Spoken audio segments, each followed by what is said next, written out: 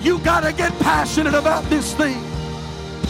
If the cross doesn't move you, nothing will move you. I'm offering you something that's greater than silver and gold. I'm offering you something that's greater than an increase in your pay on your job. I'm offering you There's no shortcuts to the glory. We've got to get past week-to-week living. We've got to multiply our prayer life. We've got to multiply our effort. And we are willing to give.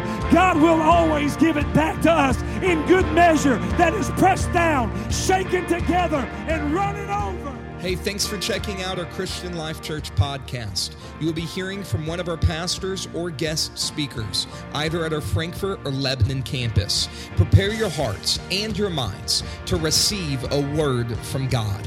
Thanks for listening. Enjoy and receive this message.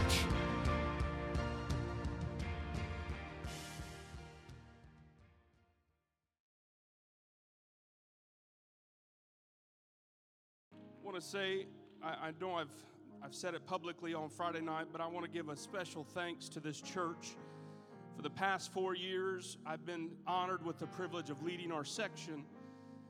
There's a lot of youth rallies where I have to lean on a lot of people if I want things to happen. And a lot of people gave me their word, and a lot came from this church, and they honored that word. And I want to say thank you to this church. Thank you for giving of yourselves freely.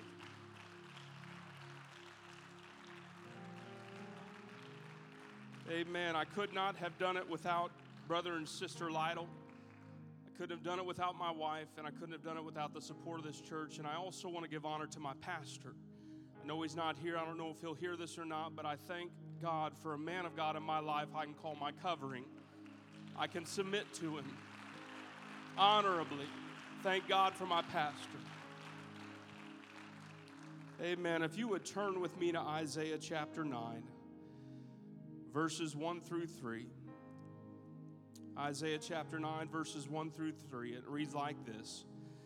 Nevertheless, the dimness shall not be such as was in her vexation, when at the first he lightly afflicted the land of Zebulun and the land of Naphtali, and afterward did more grievously afflict her by the way of the sea beyond Jordan, and in Galilee of the nations. The people that walked in darkness have seen a great light. They that dwell in the land of the shadow of death, upon them hath the light shined. Thou hast multiplied the nation and not increased the joy before thee according to the joy in harvest, and as men rejoice when they divide the spoil. I want to preach for just a few moments tonight, Capernaum's finest hour.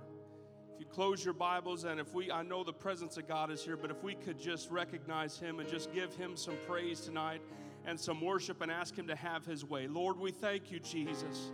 God, I pray you'd have your way tonight, Lord, in everything that comes out of my mouth, Lord. I know I've felt your presence. God, I know you've woke me with this, God. You've anointed this word, Lord. I pray your hand would be upon it, Lord, and upon us tonight, God. Let us hear what you would have for this church. For this day, this hour, and this time, Lord, we pray in Jesus' name, in Jesus' name. Why don't you turn to somebody and say, Capernaum's finest hour, and then you may be seated.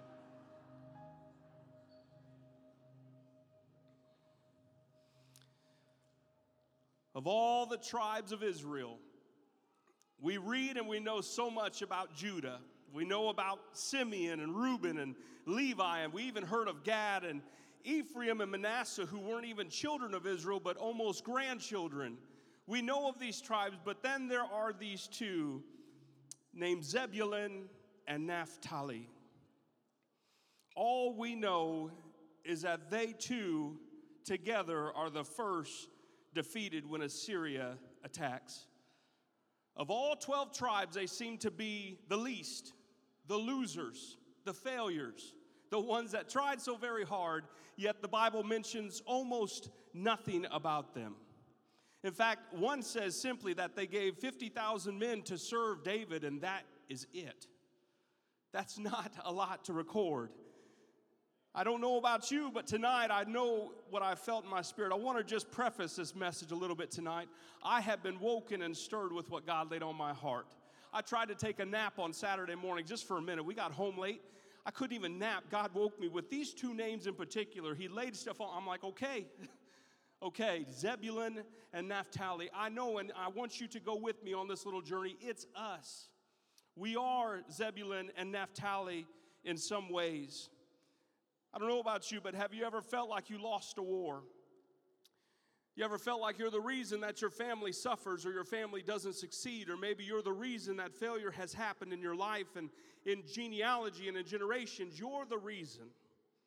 Maybe you feel like you've got a 401k that really looks more like a 200.5k. Retirement's getting close, but the money's not there. You don't know how it's going to happen. Maybe you've got kids that have walked away from God. Maybe you weren't able to have kids. Maybe you weren't able to keep a marriage together. Maybe you never caught that break in life. You struggle with winning anything. Things seem to go from bad to worse, and some of us have truly been grievously afflicted and vexed. Am I in the right church tonight? It's okay to acknowledge the scars of war. Some of us wear the injuries of battle. It's almost like watching veterans come home when we come to church on Sundays, some spiritually without a leg, some missing an arm, some trying their best to put everything together they can to just serve God. God tells us and He shows us, and I want to, again, I'm always a little strange, so you have to go with me, but I want to show you through God's creation how we can see this a little bit. So I want to talk to you about lobsters. I'm going to get somewhere, but just hang on with me for a minute.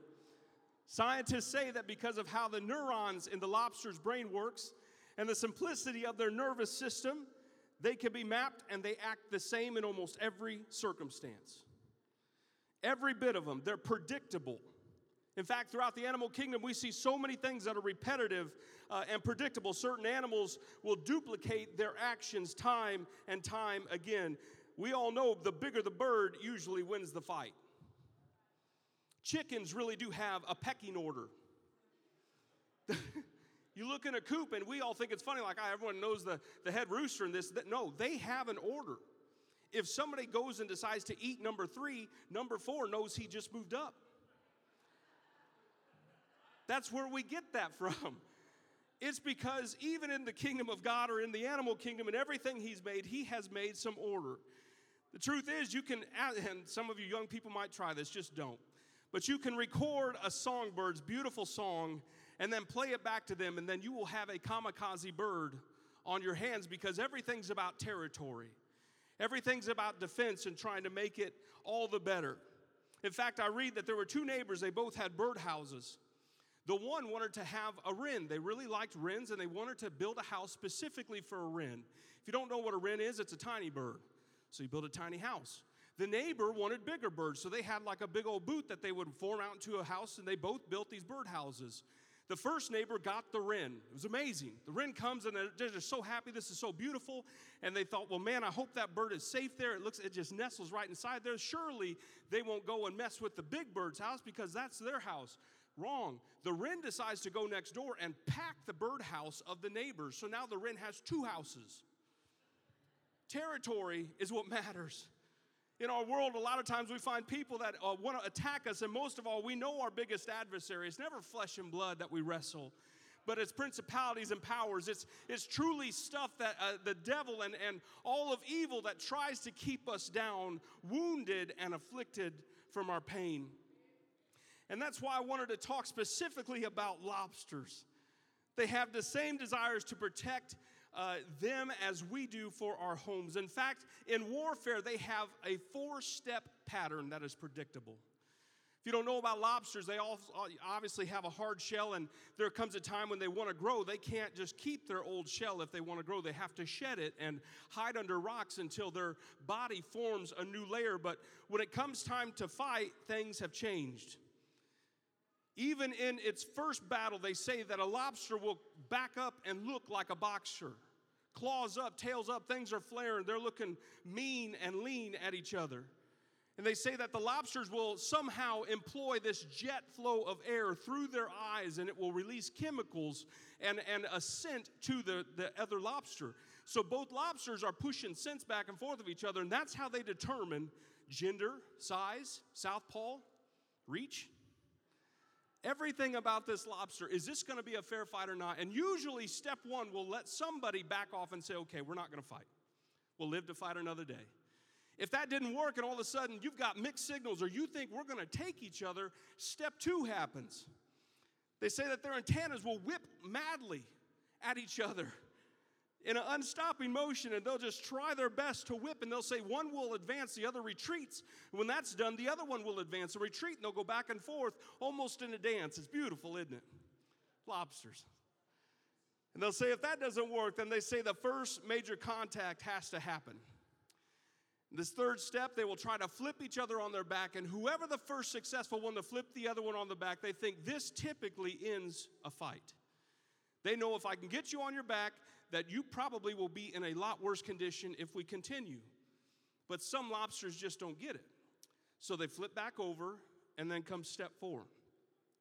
They say that if the fight continues, it's time to inflict an everlasting pain. They will use those wonderful claws and they will grab anything that sticks out, whether an eye, an antenna, a leg. And they say that as soon as they get a hold of that, they'll use their tail and thrust, trying to rip apart the other lobster. When this happens, something deep has happened to the lobster. This is truly where it starts. They say once defeated, no matter how aggressive the lobster that lost a limb was, it is forever changed. They say that it will never have an endless shame and embarrassment. It will take hold and feel absolutely condemned for life.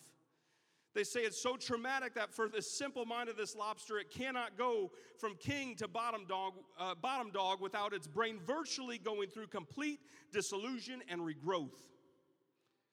That's what a lobster does. It's everlasting in its scars. A story of failed confidence for myself was always throwing. I don't want to tell you about too much, whatever. I want to relate just a little bit. I don't know about you, but let me just talk about the physical for a minute. There's times where in our lives, we very much know when we've been beaten. And it will begin to affect us. Some of you, the thought of public speaking will paralyze you. It'll send your brain into a tizzy. You'll get the sweats. You'll feel ready to pass out or heart attack. Something might happen if you have to speak. In fact, it's the top thing people are scared of. Dying is second. It's an unreal thought of what things will do. In my life, it was always throwing anything. I had a rocket of an arm, but the aim was wherever. We had a backyard that was probably as big as this platform, and I'll never forget, me and my brother would throw catch in the backyard. For whatever reason, I always stood opposite of the shed. The shed was a big metal tin drum. It would just ring the loudest, and it would just wake the whole neighborhood up. For some reason, my brother had this pinpoint accuracy, man. He was just throwing right in the pocket. But for me, that thing was going wherever. I mean, treehouse. Next time I get it, oh, man, it's going to hit the other tree. So, and then next time, there goes the shed. And that's all it took for my dad to come out and start screaming. We had 5 acres across the street of open field. What are you doing in the backyard? And I thought to myself, this is what life is like, but not on a baseball level, but so many times when we try so hard to do something, eventually when you hear enough times that it's no good, you're not doing it right, you're not throwing right, you're not finding a way to make the right call and the right decision, all of a sudden you become like a lobster. Your brain can no longer contain the thoughts of success. I'm not talking about finances right now. I'm talking about getting loose of addiction. I'm talking about being sold out for God. I'm talking about getting a relationship that your family can say something is different. God is desirous of that in our lives. The posture and the confidence is forever changed. They say that serotonin and octopamine, which somebody can correct me on that later, those levels are depleted and completely out of the normal range. In other words, it depletes their energy and it causes extreme depression. In our lives, failure does the same. Not getting what we feel God said He would do, not having answers, not seeing miracles, not having things happen in our lives that we feel are promises of God. It's almost like a lobster that's lost a limb. All of a sudden, we feel depleted of energy. and most of all, depressed. When we look at our world, that's the number one selling drug, I feel like, is finding ways to get rid of depression. Finding ways to just get your levels, your serotonin, and your different levels up to where it's supposed to be. So I ask again tonight, have you ever been in a fight and lost some important battle, but now you're depleted and depressed? This is what Isaiah was talking about. He said, nevertheless, the dimness shall not be such as was in her vexation. When at the first he lightly afflicted the land of Zebulun and the land of Naphtali, and afterwards he more grievously did afflict. Isaiah was prophesying that even though you may have been changed from defeat, and even when your energy is gone, you will raise up again. When we read Isaiah 9, we usually go to the 6th verse. And the 6th verse says it simply like this: for unto us a child is born, unto us a son is given, and the government shall be upon his shoulders. His name shall be called Wonderful, Counselor, the Mighty God, Everlasting Father, and the Prince of Peace. And it goes on and on and on talking about promise. That's verse 6, but verse 1 says, nevertheless, I vexed you. And when I tried the first time and it wasn't enough, I vexed you harder. I caused failure for a purpose and for a reason.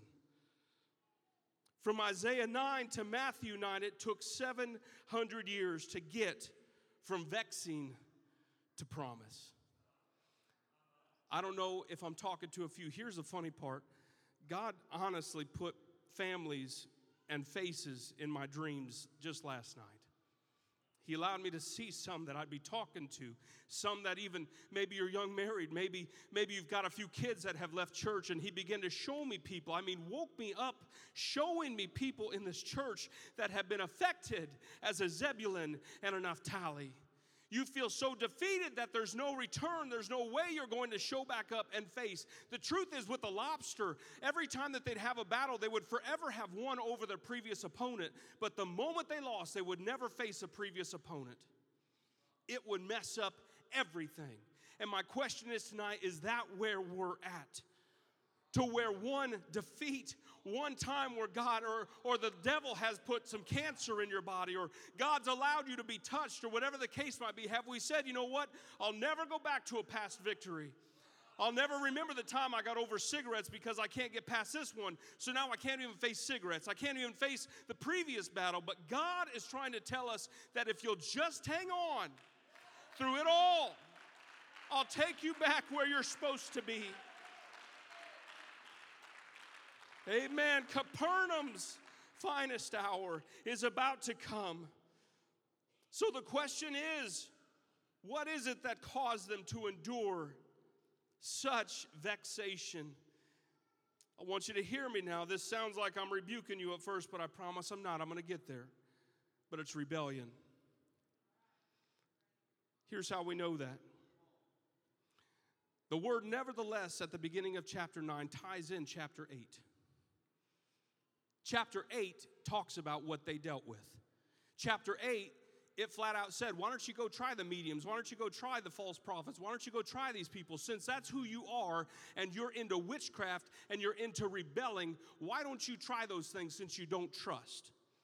And then verse 9 said, here's your vexation. Here's your issue that you're going to go through. And then he finally gets down to verse 6 and says, there's a promise coming down that dusty road. It's a process. It's a way that he said it.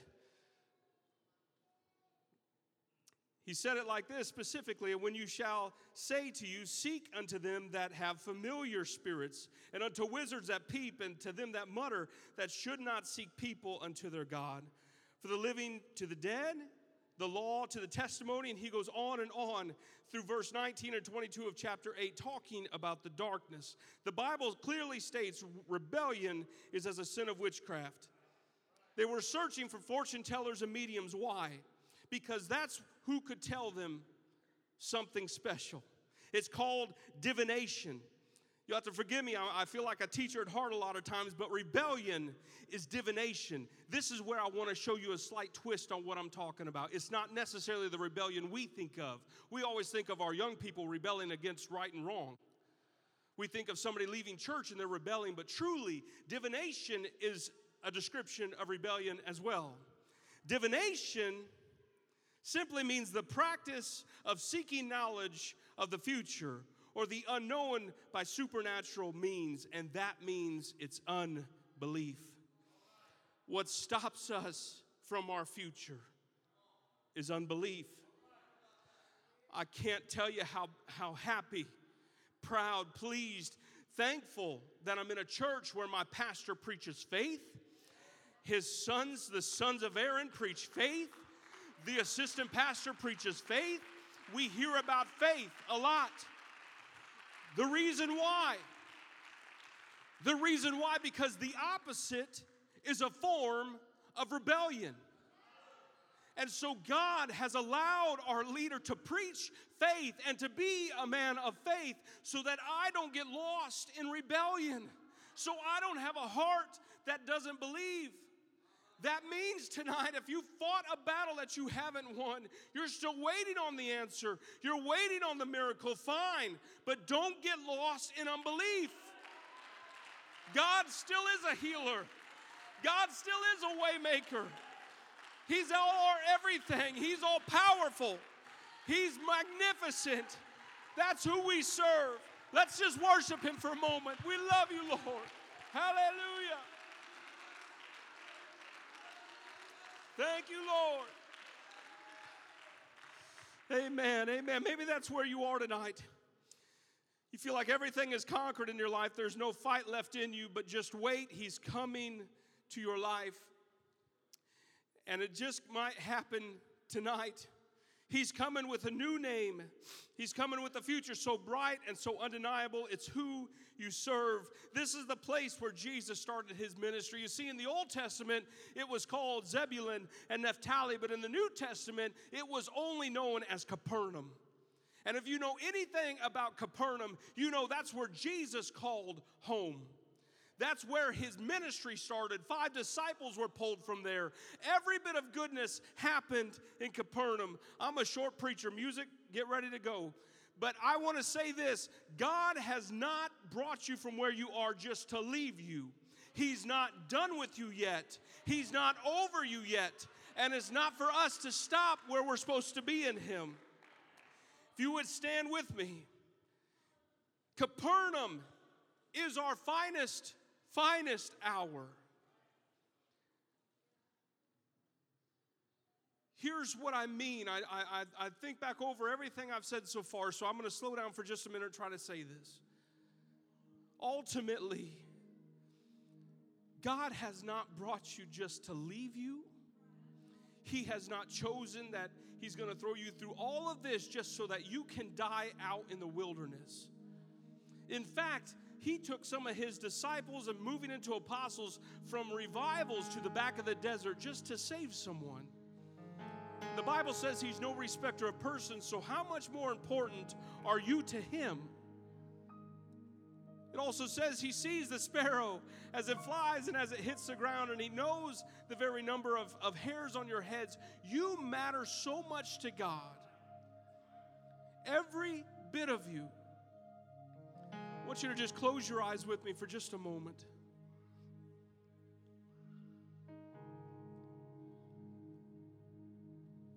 God is trying his best. Let me restate that. God is doing everything he's supposed to do. And it's us who have to do the rest. You see, when I think of faith, and I know Brother Herring has even mentioned it, the Bible says that each man is given a measure of faith. But when you want to make a pie, you don't just take a measure of flour and make a pie. You need a measure of eggs. You need a measure of salt. You need a measure of sugars. You need measures. So the purpose of our measure of faith is to blend that with the body of Christ. And for me to pray for you and for you to pray for me and for God to do all the work and edify. Again, God can still heal your need. I don't care if you've had an issue of blood for 12 years. All you have to do is touch the hem of his garment. Doesn't matter if you've been flipped on your back, if you've had limbs ripped from you spiritually, if you feel like I can't ever be who I was, I've lost something. The Bible even talks about that, and he says he'll restore everything to you. He'll restore that which the worms have taken. And I'm telling you, God is bringing us to Capernaum. He's changing the name on who you are. Jesus said it at the very beginning, I am the I am. When he said that, again, if you want to just close your eyes, I just want you to stay to yourself for just a moment. But when he said, I am the I am, it truly means that everything that we say with the words I am, it's including God. Some people say when you're baptized that now your name has changed. It's no longer Brandon Newcomer, but Brandon Newcomer, Jesus Christ. God is trying to tell you He's changing the name of you and your circumstance. And He's going to change it from a place of vexation, a place where you've been troubled, a place where you've sought so much. And He's trying to get you to change that name to a place where He's going to let His birth happen. A place where He's going to let His ministry start. He's going to cast out demons there. He's going to heal the sick and raise the dead there. He's going to find disciples there. It all comes when the place changes its name and He fulfills His ministry.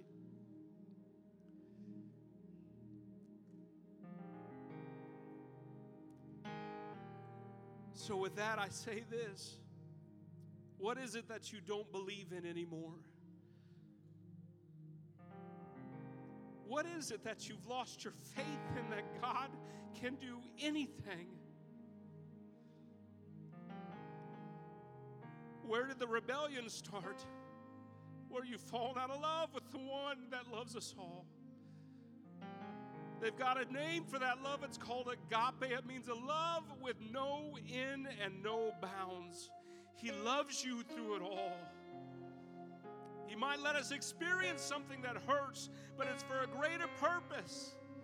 He loves you through it all. So tonight, whether you need something or whether you're just coming to a place of repentance to say, God, touch my unbelief, I challenge you to find a place and let God begin to work on rebellion. Let God begin to work on divination. Let God begin to work on your belief. God can change the name of your city. Won't you find a place to pray tonight? Won't you seek His face for just a few moments? Do it for your family. Do it for your future. In Jesus' name, in Jesus' name.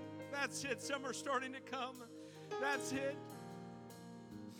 Thank you, Jesus. I worship you, God. I worship you, God.